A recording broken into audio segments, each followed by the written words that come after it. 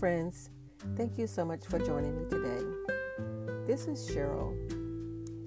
Psalm 150 verse 6 reads, "Let everything that has breath praise the Lord." Praise the Lord.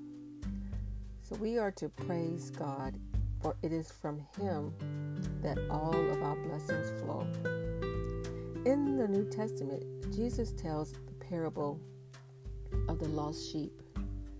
The man has 100 sheep, which is a lot, and he loses one of them. He searches high and low until he finds the one, and then celebrates. He calls all of his friends and neighbors together, and they have a party.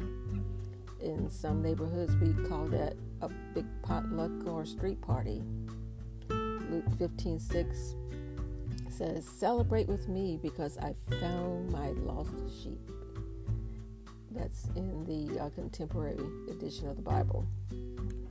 So when the parable is talked about, usually we emphasize the 1 in 100 aspect. Everyone counts the one.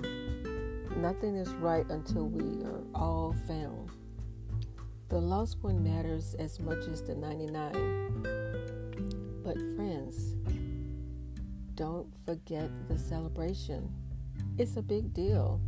The guy calls all of his friends and neighbors and probably uncorks his best bottle of wine or grills the fatted calf. He surely spent more on the party than he would have replacing that one lost sheep. Celebration, you see, friends, matters. Rejoicing in the recovered soul. So let's not forget the celebration. Let's everything that has breath praise the Lord.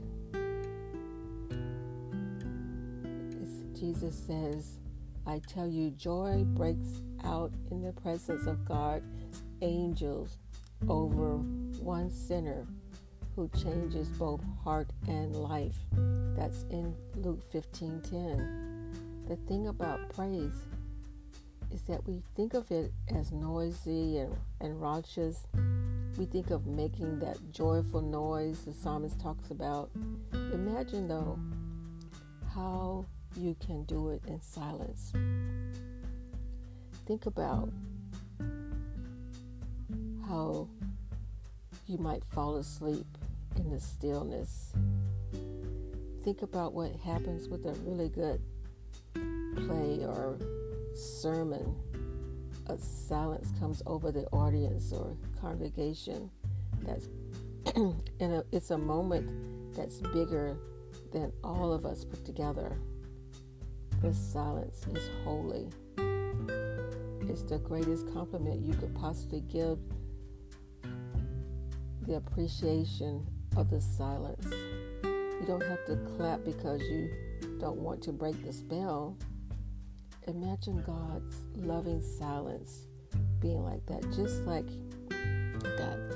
Maybe loving it because it is shared silence. God is in it with us.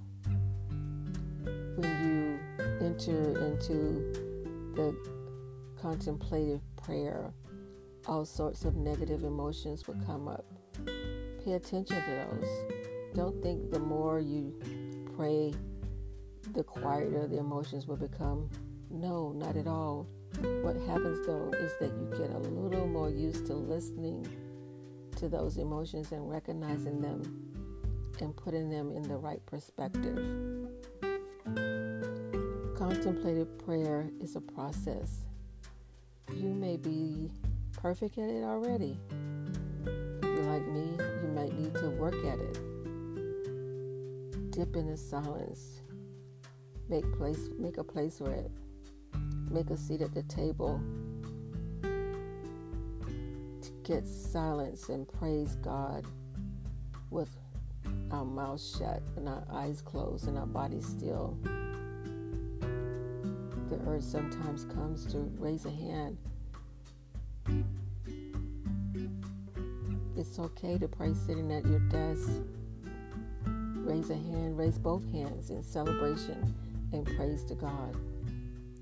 Maybe you're at work and you may think, your colleagues may think you're simply stretching.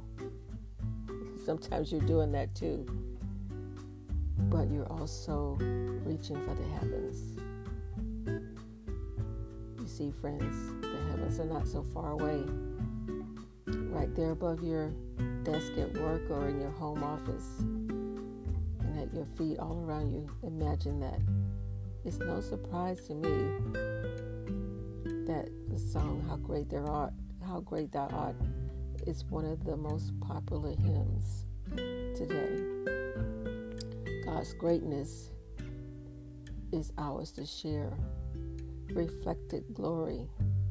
Then sings my soul, my Savior God, to thee.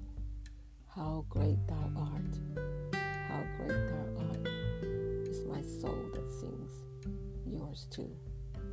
Praise God with all that is within you. Amen. Enjoy the rest of your day. Be blessed and be a blessing.